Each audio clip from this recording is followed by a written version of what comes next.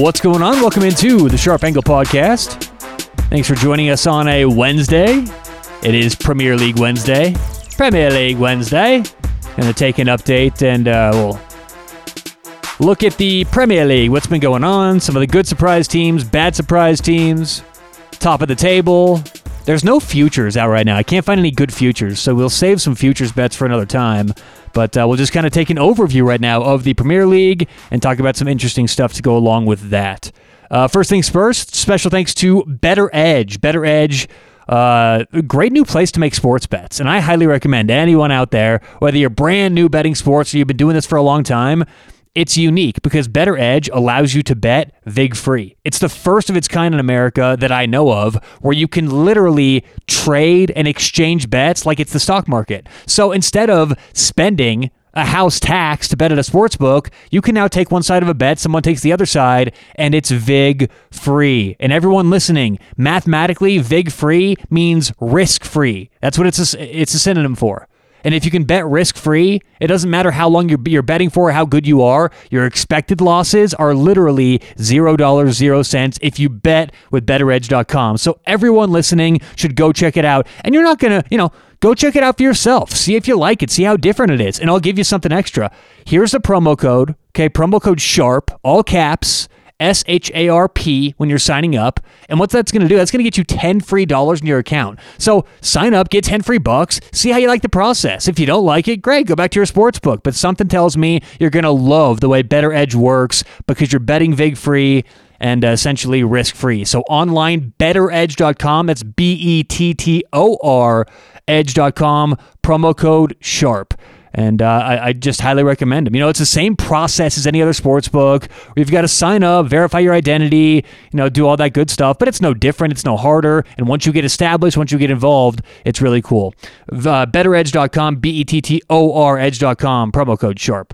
All right, so on today's show, let's talk about the Premier League. Right now, interesting what's happening in the Premier League. And Man City has pulled away. I've been saying it for a while that Liverpool needed to do a couple things this offseason. They need, or at least before the transfer deadline, bring some guys in, make some changes, and they haven't done it. It's just the same old Liverpool team, and that's not good enough this year. There's so many other changes that happen. Look at a Man City right now who's in first place, what they did last year. Now, they came in second. It was a close race. Liverpool ended up pulling away at the end.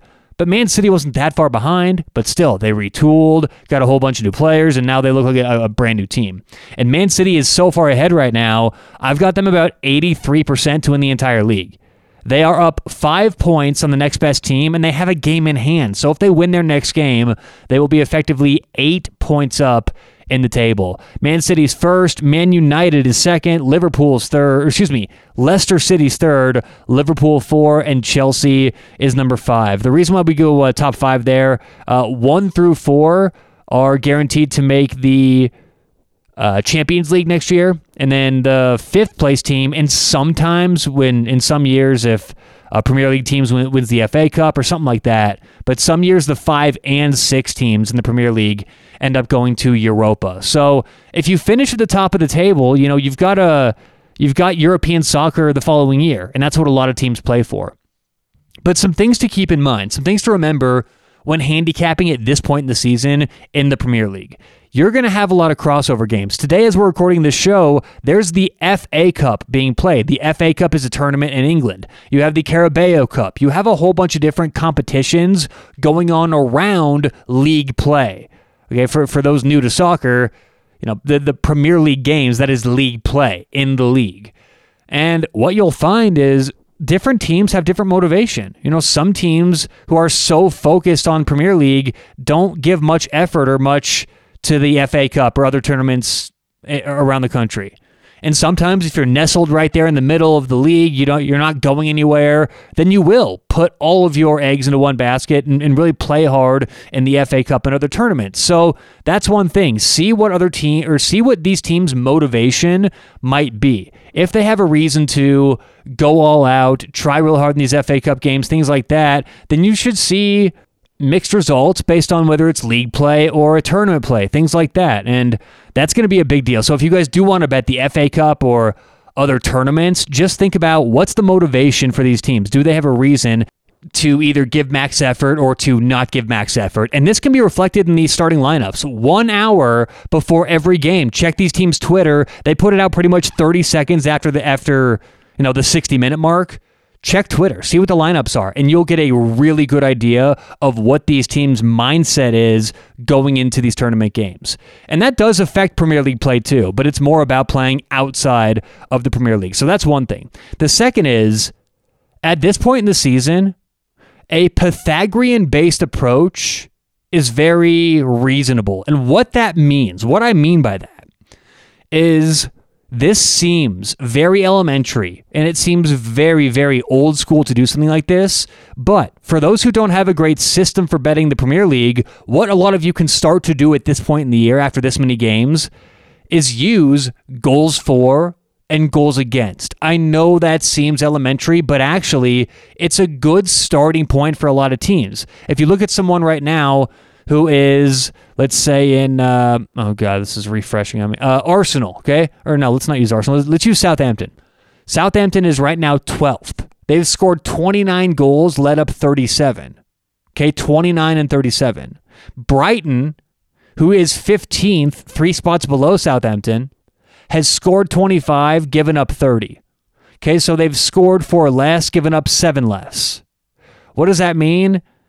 There's not a ton that goes in specifically to those numbers, but we can start to say, is a team overrated? Is a team underrated? If we look at the top 10 right now and see Leeds at 10th place with 38 goals scored, 38 goals against, and you look at Arsenal, who scored 27, given up 23, that's not everything. It's not said and done. That's not an overwhelming stat that you should only focus on, but it means something. And it means more for some teams than other teams, but we can start to use goals for, goals against as a good metric to, are teams overrated right now? And to go a step further, we can use expected goals for and expected goals against for the same thing.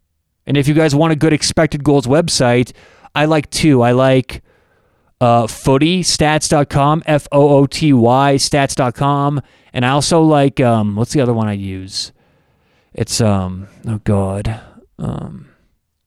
let's type in here, Premier League XG. It's on the tip of my tongue. It's Understat. Yeah, Understat.com. So those are both good expected goal, kind of metrics for the Premier League. But it's interesting because both websites will give you different numbers. Expected goals is not one known shared metric. It's not like RBI. It's very different for every website. So I would check both, maybe come up with a good way to, figure out if you like one website more than the other. Maybe you use a consensus, something like that. But those are a couple websites that I do like for the Premier League. All right, so let's get to some surprise teams, both good and bad surprises so far in the league. Good surprises first. We'll start off positive. And how can you look further than West Ham? West Ham's had a great season so far. They're currently in 6th place?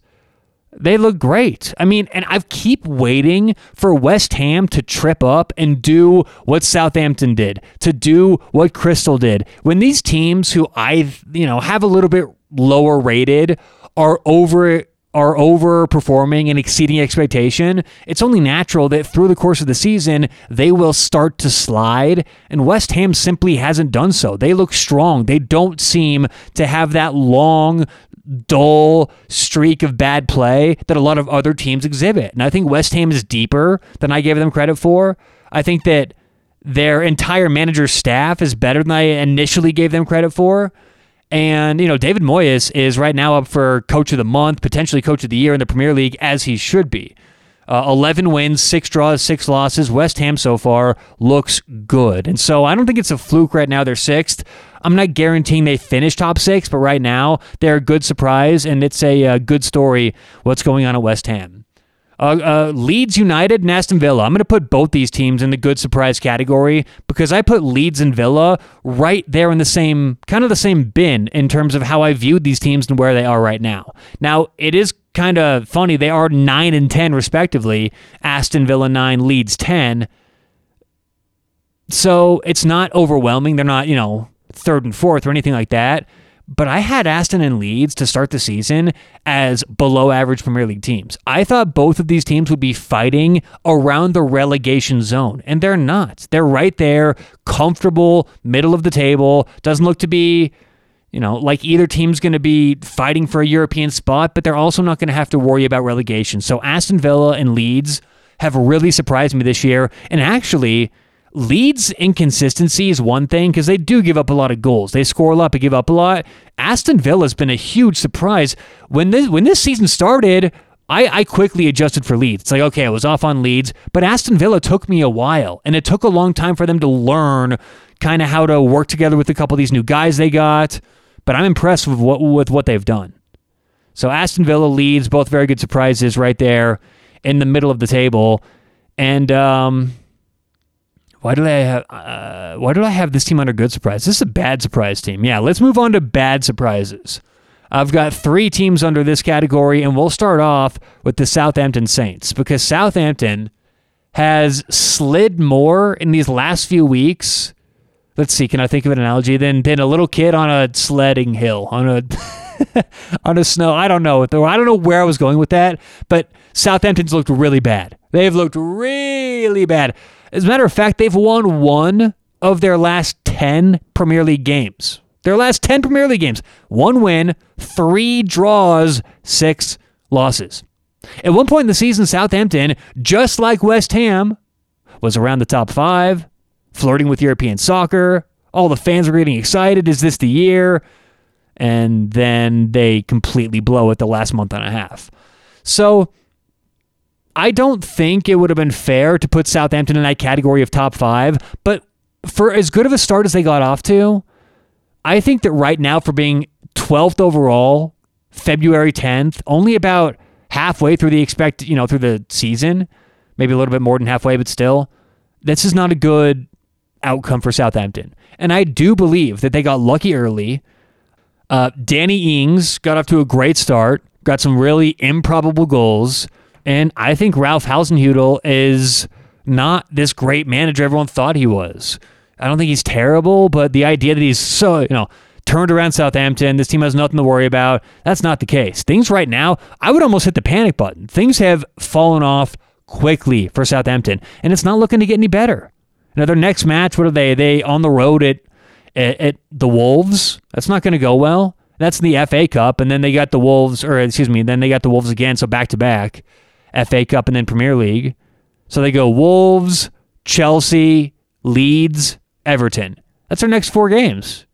It is entirely possible that in a week or 2 weeks, we're talking about Southampton being, 15th, 16th. Or, I don't think relegation's a possibility for them this year, but talk about a bad surprise of falling off. It's not good for Southampton. Tottenham, they're not doing great. I mean, I expect them to be higher than they are right now. I think they're currently, 8th.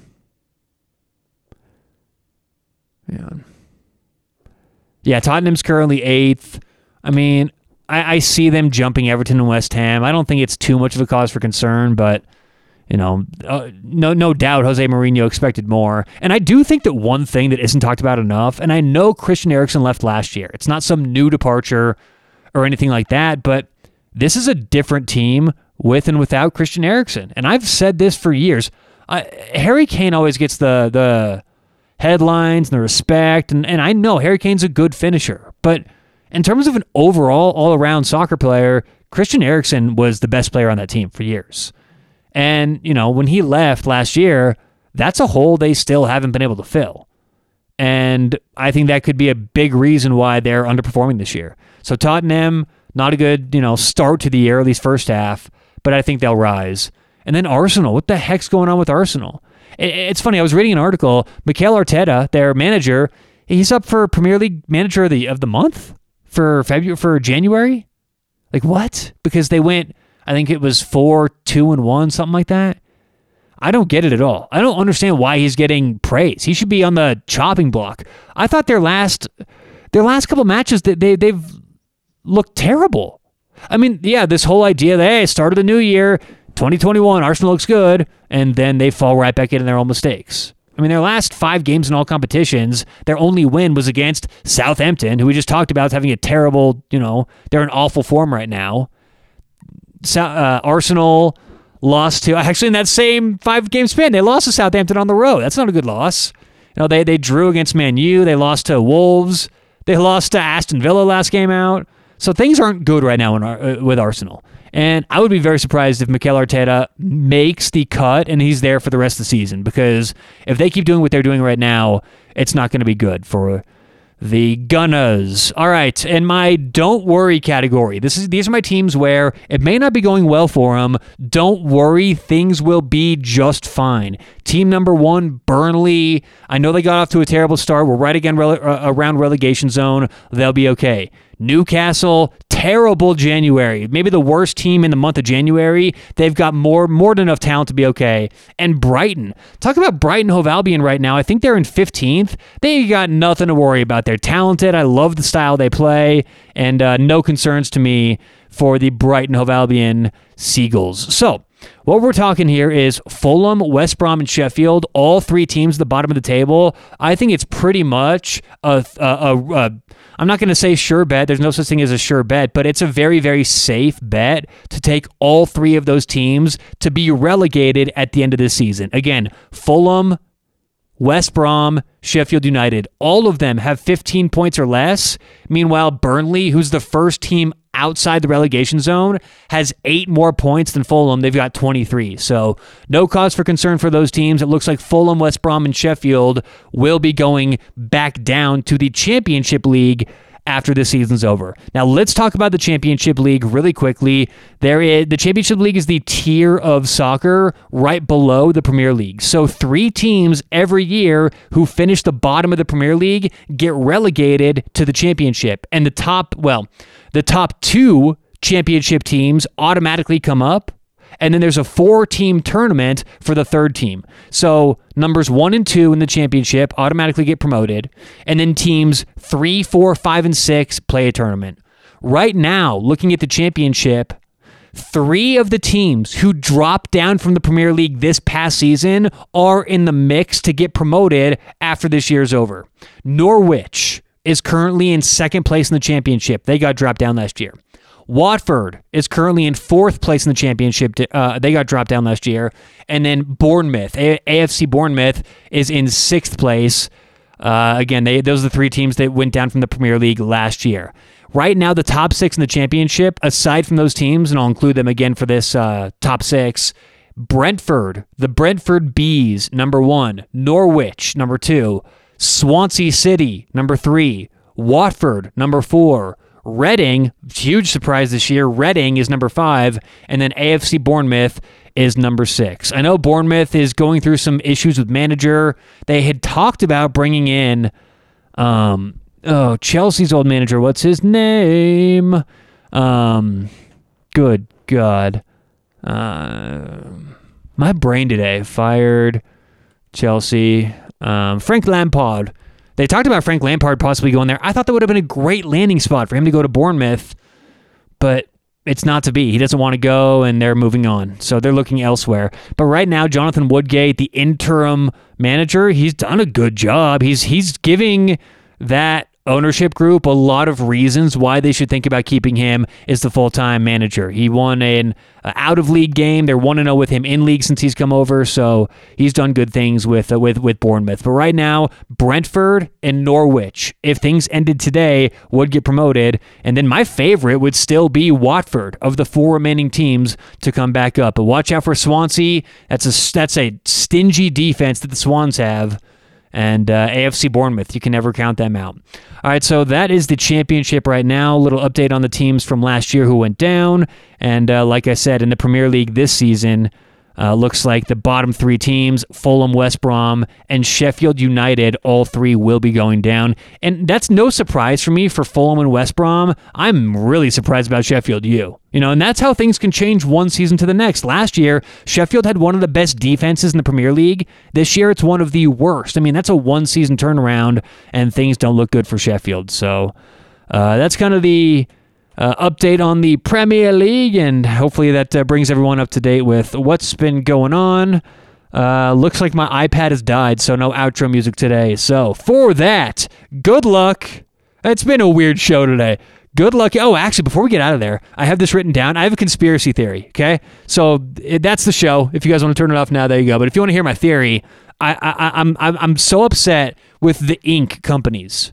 I think it's Canon, and maybe I may have to come back and verify that one tomorrow. But either way, I've been noticing my printer. It's cleaning itself a lot more these days, and I don't know if you guys understood this. When a printer cleans itself, it uses ink. Somehow, it like goes through and it takes a little bit of ink up every time you do this. I bet I've printed 30 sheets of paper since I've had my ink in my printer, and it's out. And I'm sitting there today, and it goes beep, beep, beep, out of ink. I go, what the hell? I haven't printed anything. It keeps cleaning itself. This is like a scam. It's a conspiracy. I'm serious about this too.